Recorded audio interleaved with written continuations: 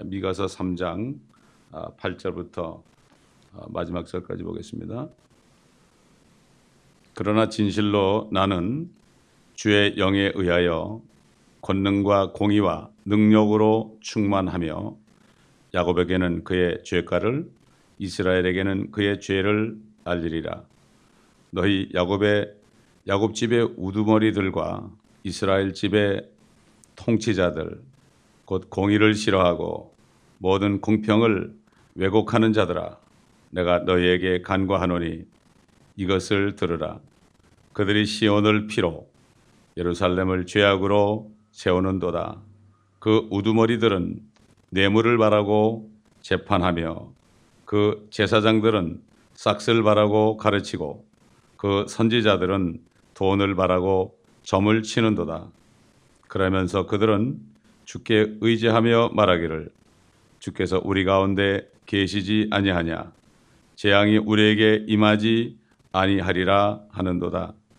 그러므로 시온이 너희로 인하여 바깥이 쟁기질 당할 것이요 예루살렘이 무더기같이 되고 그 전에 사는 숲의 산당들 같이 되리라. 지난번에 증거한 대로 선지자 미카 또 뿐만 아니라 모든 선지자들의 그 예언이 수천 년 동안 이렇게 기록되어서 남아있고 우리가 이렇게 이것을 읽고 하나님의 음성을 들을 수 있다는 것이 바로 말씀을 보존하시는 하나님의 전능하신 손 때문에 이렇게 된 겁니다. 세상에 많은 영웅들과 대통령들과 참 지식인들이 있어서 자기 나름대로 명언을 남기고 많은 사람들을 참 감동시키고 많은 사람들이 자기를 따르게 했지만 그런 사람들의 말은 잠시 동안 있다가 다 사라지고 말았습니다. 그러나 세상 사람들이 알아주지 않은 미가 같은 선지자, 아모스 같은 선지자, 이사야 같은 선지자, 예레미야 같은 선지자, 이런 선지자들이 하나님의 말씀을 받아서 그대로 증거한 이 말씀들은 지금까지 이렇게 보존되어 있습니다.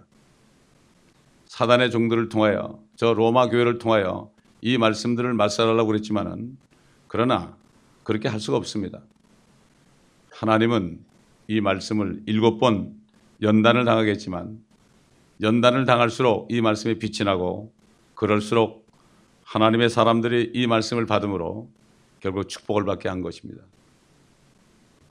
그리고 이스라엘이라는 나라는 우리가 이렇게 그 나라를 이렇게 보면서 저들이 저렇게 할 수가 있을까?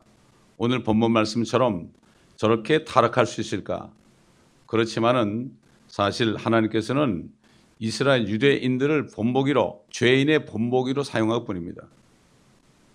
한국 사람들이 율법을 받았으면 아마 이들보다 더 했을 거예요. 뭐 어느 나라고 다른 민족을 택했다면 그 민족은 더 했을 거예요. 이것은 본보기입니다. 본보기로 매를 맞는 거죠. 이것을 보면서 모든 민족 사람들이 우리도 같은 것이다. 이렇게 깨달아야 됩니다. 지금 한국이 어떻게 됐습니까? 한국 기독교가 어떻게 됐습니까? 지금 옛날 이스라엘보다 훨씬 더한 죄를 지금 짓고 있습니다. 그런데도 이것을 깨닫지 못하고 있습니다. 자, 여기 미가는 그 당시 유다와 이스라엘의 선견자들, 또 점치는 자들, 선지자들, 이들 앞에서 정말 하나도 빼지 않고 하나님이 주시는 그대로 징계의 메시지를 계속 전하고 있습니다. 3장 1절로 7절까지 우리가 어제 봤지만은 계속해서 이렇게 징계를 하고 심판을 하고 있습니다. 지금 오늘날 하나님의 교회도 똑같이 돼버렸습니다. 선견자, 점치는 자, 선지자들이 거짓 선견자, 거짓 점치는 자, 거짓 선지자들이 지금 그대로 남아 있습니다. 그대로 있단 말이죠. 8절에 진실로 나는 주의 영에 의하여 권능과 공의와 능력으로 충만하여 야곱에게는 그 죄가를 이스라엘에게는 그의 죄를 알리리라. 너희들 죄를 깨달으라 이런 얘기죠. 오늘날도 마찬가지입니다. 잘못된 선견자나 점치는 자들, 예언해주고 돈을 받는 사람들, 또 사람의 마음을 구스르기 위해서, 즐겁게 하기 위해서 엉터리 예언을 하는 수많은 사람들, 이런 사람들에 대해서 비판을 하면 뭐라고 그런가 하면은 저만 잘난 거야? 지가 뭐길래 그래? 이런 식으로 매도해버리고 그 사람을 이단으로 내모는 것을 봅니다. 똑같습니다. 그렇기 때문에 이것은 비판하는 것이 아니라 하나님의 말씀대로 책망하는 겁니다. 이걸 받아들이지 않습니다. 그 당시에도 이 선견자나 점치는 자나 선지자들이 이 미카 선지자를 포함해서 선지자들의 말을 듣질 않았습니다. 이 심판의 메시지를 듣지 않았단 말이죠. 오늘날도 수많은 기독교인들이 있고 수많은 종들이 있지만은 마지막 때 일어날 그 심판, 이것을 얘기하면은 네가 뭔데 그러느냐, 네 혼자 잘났냐, 너만 잘 믿냐, 이런 식으로 매도해버리는 똑같은 시대에 와 있습니다. 이 선지서를 보면서 이 마지막 때 교회의 모습을 볼 수가 있어요. 우리가 영적으로 이거를 볼 수가 있어야 됩니다.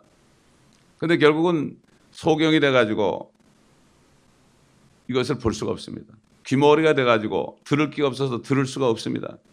이것이 바로 옛날 이스라엘 백성들과 지금 이 시대에 기독교인들 사이에 일어난 이 비슷한 일이 지금 일어나고 있다는 것을 우리가 영적으로 볼 수 있고 들을 수 있어야 됩니다. 그래서 선지자 아모스가 마지막 때에 기근을 보낸다. 이거는 양식의 기근이 아니고 물의 기갈도 아니고 하나님의 말씀을 듣지 못하는 기근이라. 여기에 대해서 뭐라고 그랬습니까? 듣지 못한다는 것은 전하는 자가 없다는 게 아니라 이것을 전해도, 말씀을 전해도 들을 귀가 없고 볼 눈이 없다는 얘기예요. 가려져 있다는 얘기예요. 그렇기 때문에 타락한 그리스도인들은 아무리 바른 말씀을 전해도 들어 먹을 수가 없습니다. 이게 하나님의 음성을 들을 수가 없습니다. 그렇기 때문에 결국은 그때나 지금이나 마찬가지고 지금 옛날 수천 년 전에 한 예언이지만 이 예언이 지금까지도 모든 사람에게 하시는 책망의 음성이라는 걸 들어야 되는데 이것을 듣지 못하고 과거의 사건으로 다 매도해버리고 말아버립니다. 지금. 신학자들이 그런단 말이죠. 이게 참 안타까운 일이죠. 그래서 지금 이 미가는 9절에 보면 야곱 집의 우두머리들과 이스라엘 집의 통치자들, 지금 그들에게 하는 얘기입니다. 오늘날은 어떻습니까? 이 기독교계의 우두머리들, 또 기독교계를 통치하는 자들, 이런 사람들, 그 사람들이 어떤 사람들이냐? 그 공의를 싫어하고 모든 공평을 왜곡한다 그랬어요. 이제 들어봐라, 들어봐라 이렇게 외치지만 그 당시에 아무도 듣지 않았습니다. 하나님이신 분이 예수란 이름으로 이 땅에 오셔 얘기해도 안 듣는 사람들이니까. 그러니까 하나님 아버지께서 선지자들에게 하신 말씀도 안 듣고, 하나님이 사람에 대해서 독생자가 오셔가지고 하는 말씀도 안 듣고, 또 예수 그리스도의 사도들이 하신 말씀도 안 듣고, 그 성령이 주시는 말씀 아니에요. 여기 보면은 주의 영에 의하여 그랬잖아요. 지금 사도들이 하신 또 선포한 말씀들이 전부 성령에 의하여 하시는 말씀이죠. 이것을 들으라.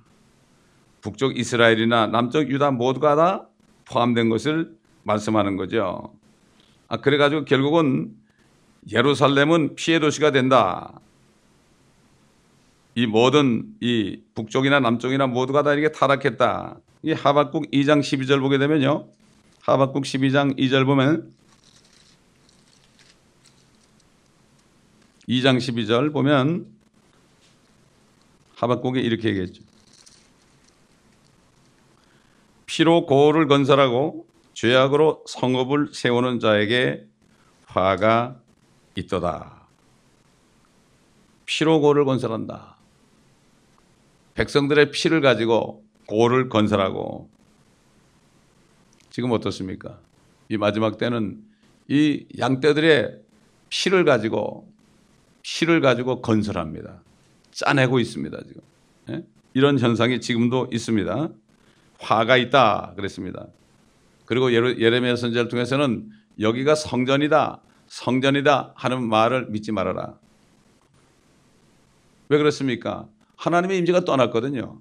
하나님의 임재가 떠났어요. 이스라엘에 지금 그 회당에는 하나님의 임재가 떠났습니다. 마찬가지로 지금 하나님의 교회라는 것도 건물에는 하나님이 안 계신단 말이죠. 이제는 그 성전이 믿는 자 속에, 예수 그리스도를 믿는 자 속에 성령의 임재해서 그게 성전이 된 거 아닙니까? 그런데 건물이 졌고 이것을 성전이라 하는 사람들의 말을 믿지 말아라. 봉헌식 한다는 말을 믿지 말아라. 이런 얘기예요. 성전 건축한다고 그러죠? 아니죠. 예배당을 건축하는 거죠. 이것이 바른 얘기죠. 또 이 피해 도시에 대해서 선지자 이사야를 통해 말씀했습니다. 이사야서 1장 보게 되면은 결국은 다 같은 메시지를 줬죠. 그래도 안 들었습니다. 그렇기 때문에 그들은 핑계할 수가 없죠. 그들이 예수까지 믿지 않고 있다가 백보자 심판에 들어가면은 그들은 핑계할 수가 없습니다. 이사야 1장 21절 보면 신실한 성읍이 어떻게 창녀가 되었는고 그것은 공의로 충만하였고 그 안에는 의가 거하였으나 이제는 살인자들 뿐이로다. 네 은은 찌꺼기가 되고 네 포도주에는 물이 섞였도다. 네 통치자들은 거역을 잘하며 도둑들의 동료라. 모두가 선물을 살아가며 상을 쫓아 다니는도다. 그들은 압이 없는 자를 판결하지 아니하며 과부의 송사가 그들에게 오지 않게 하는도다. 그러므로 주 만군의 주 이스라엘의 능하신 분이 말하노라. 아, 내가 내 대적들로부터 나를 편안케 하겠으며 내 원수들에게 내가 복수하리라. 하나님 복수. 여러분 지금 마지막 7년 환란은 이스라엘 백성에게 주신 마지막 70번째 일회, 70일에는 이미 다 지나갔습니다. 69일에는 주님이 십자가에 기름 부음 받은 자가 죽으셨을 때 69일회가 끝났습니다. 그렇기 때문에 이제 남은 한 일회, 그때 이제 하나님이 심판을 하는 겁니다. 옛날에 이집트 파라오가 이스라엘 백성들을 못 가게 했을 때 10가지 재앙을 일으킨 것처럼 이제는 마찬가지로 그 파라오 같은 마귀에게 붙들려 있는 거듭나지 않은 기독교인이나 또 거듭나지 않은 유대인들 또 아무것도 모르는 하나님을 믿지 않는 이방인들 모두가 다 한꺼번에 재앙을 받게 되는 거죠. 그렇기 때문에 그 10가지 재앙은 앞으로 대환란 때 일어날 재앙의 그림자에 불과하다는 것을 우리가 알아야 됩니다. 자, 지금 미국에도 뭐 수많은 도성들이 있습니다. 뉴욕이나 뭐 LA나 시카고나 필라델피아나 벌티모어나 이런 워싱턴 이런 도시들이 많이 있습니다. 실질적으로 그들은 항상 그 도성에는 피를 흘리고 있습니다. 지금 뿐만 아니라 물리적인 피뿐만 아니라 지금 기독교 교계 안에서도 영적인 피를 흘리고 있다는 것을 우리가 알아야 됩니다.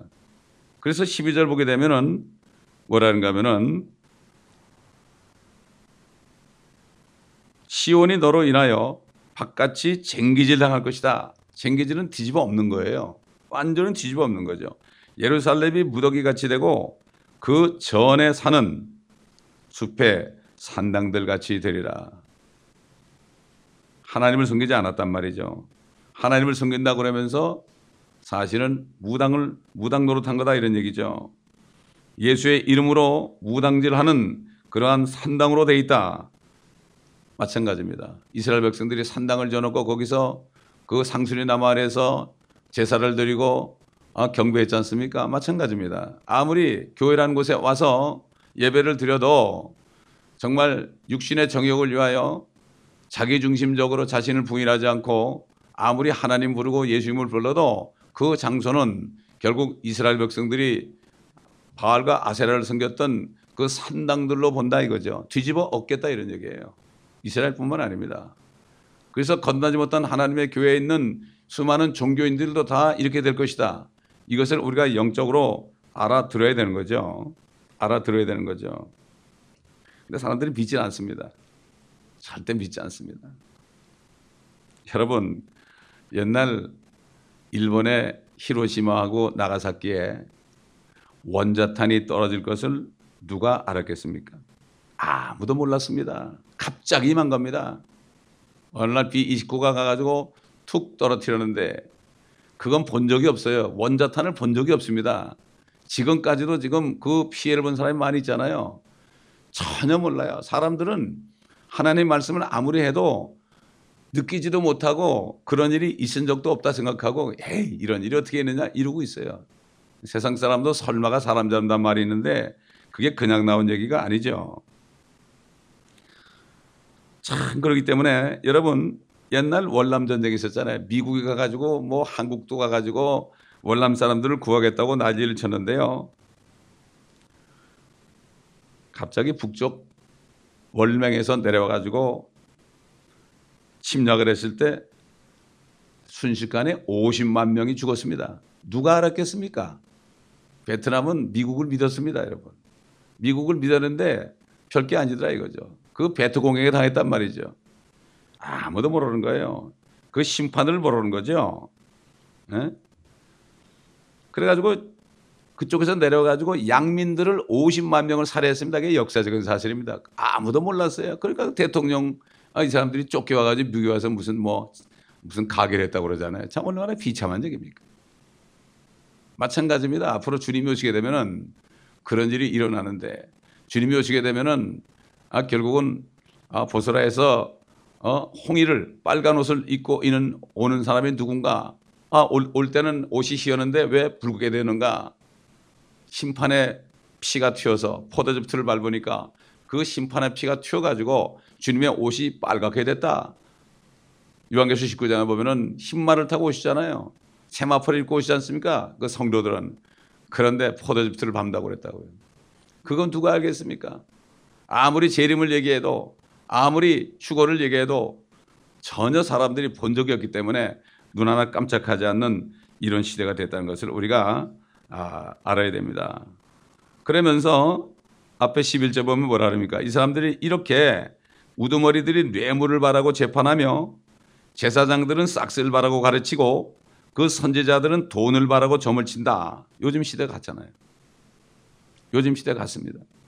주의 일을 하는 것이 내가 돈을 버는 수단으로 한다 이거예요. 근데 겉으로는 그게 아니다 이거죠. 말로는 그렇게 하는데 실질적으로는 생계를 위해서 교회 목회도 하고 생계를 위해서 여러 가지 선교회도 하고 이렇게 하면서 돈을 바라고 예언해주고 점을 친다 이거죠. 그런데 사람들이 많이 간단 말이죠. 좋은 소리 들으러 가는 거죠. 그러면서 거긴 하나님이 계시지 않아요. 하나님이 계시지 않은데 멋진 악기라든가 멋진 성가대라든가 멋진 성전을 그 교회당을 멋지게 해놓고 사람들이 들어올 때 압도가 되어가지고 거기에서 야 여기가 진짜 하나님이 계시는 것 같구나 이렇게 느끼게 만들어서 여기 뭐라고 그랬어요. 그러면서 그들은 주께 의지하여 말하기를 주께서 우리 가운데 계시지 아니하냐. 주님이 여기 계시지 않습니까? 이렇게 거짓말을 한다 이런 얘기죠. 그러니까 재앙이 우리에게 임하지 아니하리라. 미카가 이렇게 재앙이 올 것을 얘기하는데 우리에게는 재앙이 안 와. 하나님이 함께 계시잖아. 이렇게 거짓말하는 겁니다. 그때나 지금이나 마찬가지입니다.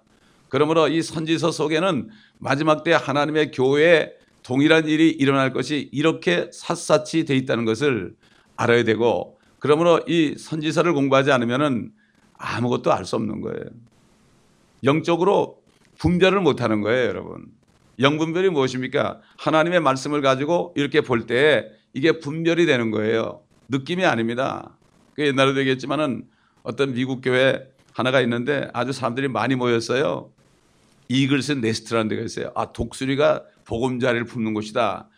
근데 미국 교회 목사님이 나하고 한번 같이 가보자 그래서 딱 갔어요. 그랬더니 집회한다고 갔더니 저기 동부 쪽에서 어떤 전도자가 왔는데 그거 보니까 그거 아주 멋지게 해놨어요. 장식을 아주 멋지게 해놓고요. 주보도 아주 이렇게 두꺼워가지고 멋지게 해놓고 다들 옷도 아주 화려하게 입고 말이죠. 이래가지고 있는데 그 사람이 강단에 올라오더니 뭐라는가 하면은 설교는 안 하고 뒤로 탁 돌더니 뒤에 담임 목사가 앉아있으니까 손가락질을 탁 하면서 하나님 말씀하시니까 당신 여기 장식 다 띄라고. 왜 이런 거 가지고 어리석은 사람들을 감동시키고 어리석은 사람들에게 하나님의 임재가 아닌 이런 감동적인 인간적인 거 가지고 속이느냐? 이렇게 탁 얘기하니까 그 목사가 벌벌 떨더라고요. 이런 사람이 드물어요, 요즘에. 집회하러 가면은 좀 좋은 얘기 많이 해야만 헌금도 많이 받고 그럴 거 아닙니까? 근데 이 사람은 그 목사를 향해서 그냥 성도들이 보는 앞에서 얘기하단 말이에요. 이게 선지자적인 사람이에요, 이게. 이 사람이 하나님의 사람이에요. 그래서 내가 미국에도 이런 사람이 있구나. 참 내가 그때 아직도 잊어버릴 수가 없어요. 주께서 우리 가운데 계시지 아니하냐. 네, 그래서 보면 주의 영광이 그 성읍 가운데로부터 올라가서 성읍의 동편에 있는 산 위에 섰다 그랬어요. 산 위에 섰다. 그 성전에 서지 않았단 말이죠. 또 주께서 우리 가운데 계시지 아니하냐 그랬죠. 근데 마태복음 24장 1절 3절 보면 예수께서 성전에서 떠나시자 그랬어요. 성전에서 떠나셨어요. 그래가지고 올리브산에 앉으셨어요. 왜 성전에서 떠났습니까? 주의 임재가 떠났다는 얘기예요. 성전이라는 것이 있었지만 떠났다 이거죠. 올리브산에 앉으셨을 때 제자들이 나와서 언제 이런 일이 있겠사하며 주의 임하심과 세상 끝에는 무슨 징조가 있으려리까 하고 조용히 물었습니다. 그때 주님은 성전에 계시지 않고요. 주님은 그 무지랭이 같은 제자들과 함께 있었어요. 마찬가지입니다. 오늘도 주님 말씀하신 것처럼 내 이름으로 모인 곳에 두세 사람이 모인 곳에 내가 그들 중에 함께 있다. 제자들과 함께 계시죠. 주님은 건물에 계시지 않습니다. 이것을 우리가 알아야 됩니다.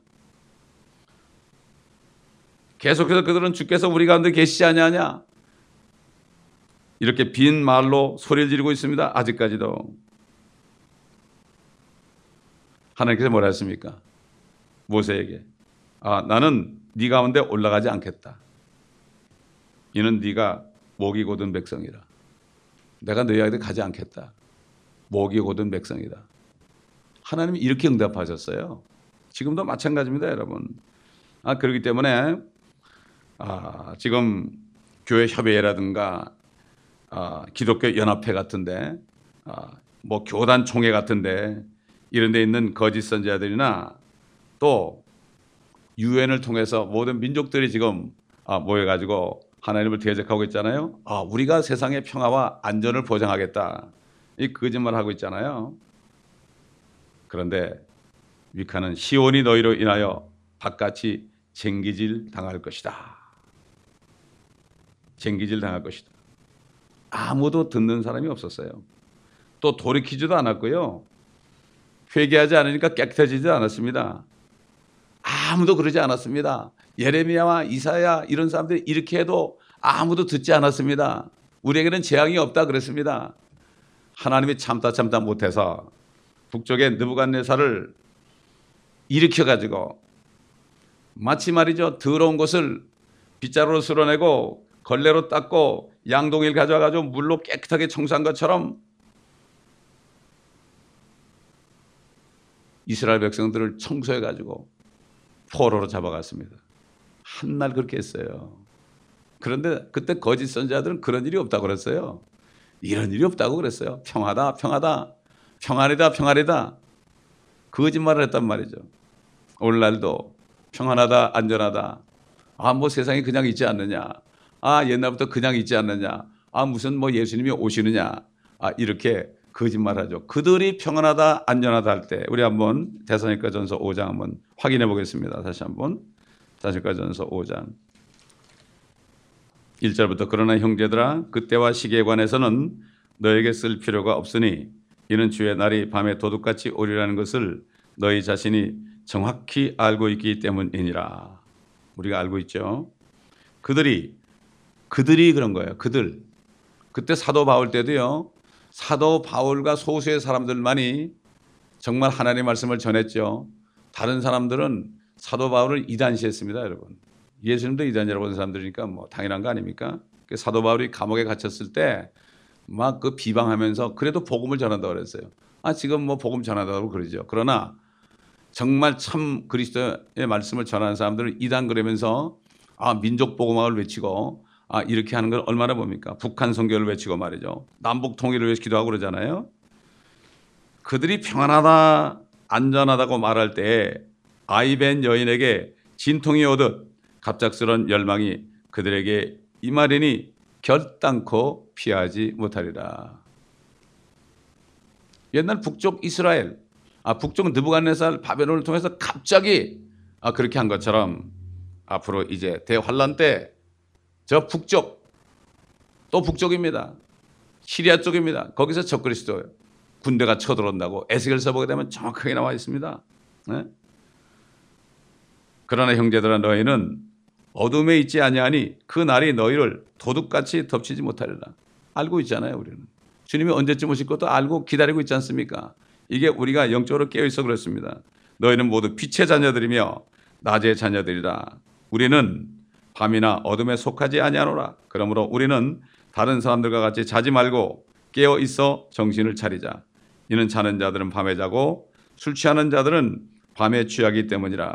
그러나 우리는 낮에 속하니 정신을 차리고 믿음과 사랑의 중배를 붙이고 구원의 소망인 투구를 쓰자. 이는 하나님께서 우리가 진노를 받도록 정해 놓으신 것이 아니라. 그렇잖아요. 진노가 뭐예요? 대환란에 들어가도록 정해 놓은 게 아니란 얘기예요. 이렇게 성경이 분명히 나와 있잖아요. 근데 뭐 환란에 들어가니 안 들어가니 뭐 이상한 소리 하는데 이거는 말씀을 모르고 거듭나지 못해서 하는 얘기죠. 그렇게 얘기하는 거듭나지 못한 사람이 대부분이에요. 진노를 받도록 정해 놓으신 것이 아니라 우리 주 예수 그리스도를 통하여 구원을 받게 하시기 때문이라. 휴거시킨다 이런 얘기예요. 이게 주님이 심판주로 오시기 전에 먼저 하나님의 자녀들 그의 신부를 데리러 오시잖아요. 환난 전에 재앙으로부터 진노로부터 구하기 위해서. 그래서 빌라델 교회 천사에게 편지할 때 너희가 인내의 말씀을 지켰은즉 시험의 때를 면하게 하리라. 이는 온 세상을 시험할 때라. 사단이 마지막으로 발악하죠. 계시록 12장에 있는 것처럼 그 마귀와 그 용, 큰 용, 옛뱀이요 사단이라고 하고 마귀라고 하는 큰 용, 옛뱀이 이 땅으로 내어 쫓기는데 그의 천사들도 함께 내어 쫓기니까 하늘에 있는 자들은 기뻐하라. 그러나 땅과 바다는 화 있을진저 마귀가 자기 때가 얼마 남지 않은 것을 알고 분을 내어 내려갔습니다. 옛날 셋째 하늘에 있던 마귀가 루시퍼가 쫓겨가지고 지금 공중의 권세 잡고 있습니다. 우주 공간에. 그러나 대환란 때 되면 그것이 바로 이 지구로 내려옵니다. 지금 우주 공간에 있어도 이렇게 교회를 핍박하고 문제를 일으키고 하나님의 사람들을 괴롭히는데요. 그것이 땅에 내려가 보세요. 어떻게 되겠습니까? 땅과 바다는 화 있을진저. 그러니 대환란에 들어간 사람은 정말 다 기절합니다. 여러분. 누가복음 21장 보면은 앞으로 무슨 일이 일어날까 하고 기절합니다. 또 칠레에 또 8.0 지진이 또 일어났습니다. 여러분. 이걸 보면서 불구경하면 안 됩니다. 만약에 LA에 8.0 일어나 보세요. 기절합니다. 그리고 이것이 일어나면 또 다음에 무엇이 일어날까? 요번에 뭐 5점 얼마 라하브라 지역에 일어났는데도 말이죠. 그냥 갑자기 그러니까 사람들이 그냥 어수선하고 막 황당해 하지 않습니까, 여러분? 갑자기 임하는 겁니다, 이게. 휴거도 갑자기 일어나고요. 재림도 갑자기 일어납니다. 이거를 사람들이 설마다 다 그때가 당하는 거죠. 그렇기 때문에 우리가 영적으로 깨어 있어야 돼. 기도하면서 깨어 있고 항상 말씀 안에 깨어 있지 않으면은 똑같은 그게 되는 거죠. 그렇기 때문에 결국은 하나님께서는 다 쓸어버리는 거죠. 노아 때처럼 그때는 물로 쓸어버렸지만은 주님이 오실 때는 재림할 때는 불이 삼킨다고 그랬어요. 불이 삼키는 거예요. 예? 이게 사람들이 전혀 믿질 않습니다. 그때도 믿지 않았습니다. 미카나 다른 선지자의 말을 듣지 않고 믿지도 않고 회개하지 않아서 드럼 가운데 있다가 그들은 다 백보자 심판석에 서게 될 것입니다. 참 이것이 그래서 우리가 이 복음을 전해야 되고 듣든지 안 듣든지 복음을 전해야 됩니다. 마찬가지입니다. 이 선지자를 통해서 말씀하실 때 그들이 들을 것을 예상하고 얘기한 게 아니에요. 들어도 깨닫지 못하는 것을 알면서 말씀을 해놔야만 심판할 수 있잖아요. 그래서 예수님께서도 내가 너희를 심판하는 것이 아니라 내가 한 말들이 너희를 심판할 것이다. 이 하나님의 책은 나중에 심판하기 위해서 하신 말씀이 기록된 겁니다. 히브리서 사도 바울이 히브리서 기록할 때 모든 사람이 벌거벗은 채로 그분 앞에 말씀 앞에 서게 될 것이다. 벌거벗은 채로 서게 백보자 심판대에서 말이죠. 이 말씀이 펴지는 거죠. 이 말씀이 펴지면서 결국 내가 예수를 안 믿었으니까 너희는 불못에 떨어져야 된다. 이런 식으로 복음을 거절했기 때문에 그렇게 된다. 이렇게 말씀하시고 심판을 받게 되는 거죠. 이게 하나님의 말씀. 그러니까 이것을 믿지 않으면 우리에게 심판이 되는 거고 믿으면은 축복이 되는 거죠. 그래서 우리는 듣든지 안 듣든지 이 말씀을 전파하라. 그래서 사도 바울이 디모데 목사입니다. 목사에게 한 말이에요. 내가 그의 임하심과 그의 왕국을 두고 친히 너에게 명하노니 너는 말씀을 전파하라. 때를 얻든지 못 얻든지 말씀을 전파하라. 경책하고 책망하라. 때가 되면은 사람들이 가령 귀를 가르쳐 해줄 많은 선생들을 두겠지만은 진리로부터 떠나겠지만은 너는 그 진리의 말씀을 듣든지 안 듣든지 휴거의 날과 주님의 재림에서 천년왕국을 세우는데 이 왕국을 두고 명하노니 명령한다. 이게 목사들에게 명령한 거예요. 그러면 목회자들은 이 말씀들 앞으로 될 일들을 주님이 오시는 것과 또 심판하고 천년왕국 세울 거 이런 것들을 보면서 예수 그리스도를 믿지 않으면 당신들은 영원한 축복을 받지 못하고 저주 가운데 있게 될 것이다. 지옥에 갈 것이다. 불못에 떨어질 것이다. 이것을 때를 얻든지 못 얻든지 전파하라고 목회자에게 한 거예요. 목회자가 이거 하지 않으면 이거는 큰일 나는 거예요. 옛날 선지자들이 전했을 때 핍박을 받은 것처럼 마찬가지로 오늘날 주의 종들 이걸 전하면은 핍박밖에는 받을 것이 없지만 그러나 이것이 상이 되는 겁니다, 여러분. 이것이 바로 상이에요. 여러분 고통 없이 어떻게 상을 받습니까?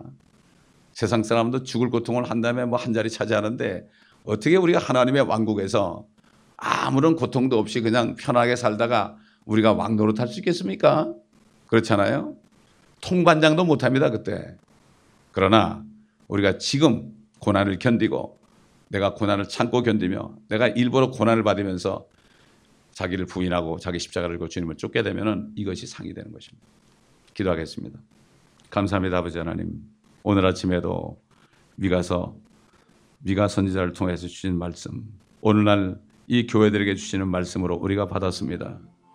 한국 교회가 지금 너무나 비참한 가운데 있으면서도 이것을 알지 못하고 있습니다.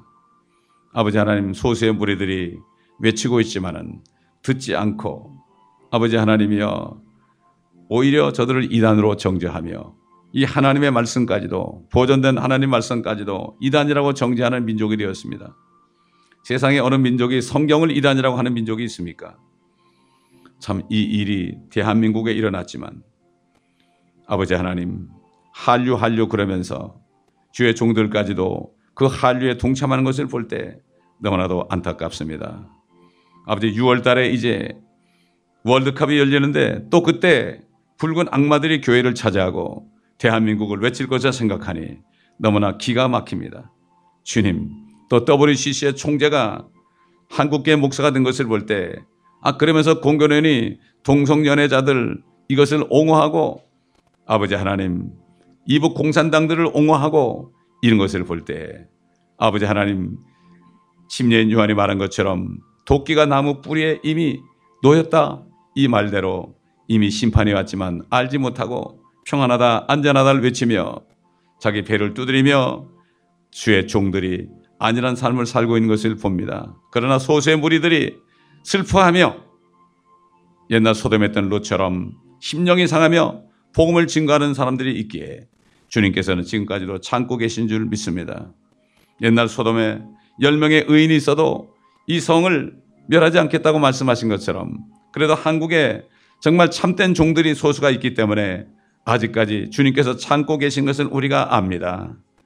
아버지 하나님, 그러나 때가 될 때 그 심판이 임할 때 어떻게 될 것인지 주여 불쌍히 여겨 주시옵시고 영적으로 깨어나는 역사가 있게 해 주옵시고 마지막 때 선지자적인 말씀을 증거하는 사람들의 그 음성을 듣고 회개하는 역사가 있게 하여 주옵소서. 이 교회 모든 지체들도 깨어서 기도하며 아버지 하나님 안일한 삶을 살다가 그날이 덕과 같이 임하지 않도록 모두가 다 깨어서 정신을 차리고 기도하며 항상 기뻐하며 감사하는 삶 속에서 자유함 속에서 아버지 주님을 기다리다가 주님 오실 때 사도 요한처럼 아멘 주 예수여 오시옵소서 이렇게 환영할 수 있는 모두가 되게 도와 주옵소서. 감사드리며 우리 구주 예수 그리스도의 이름으로 기도드리나이다. 아멘.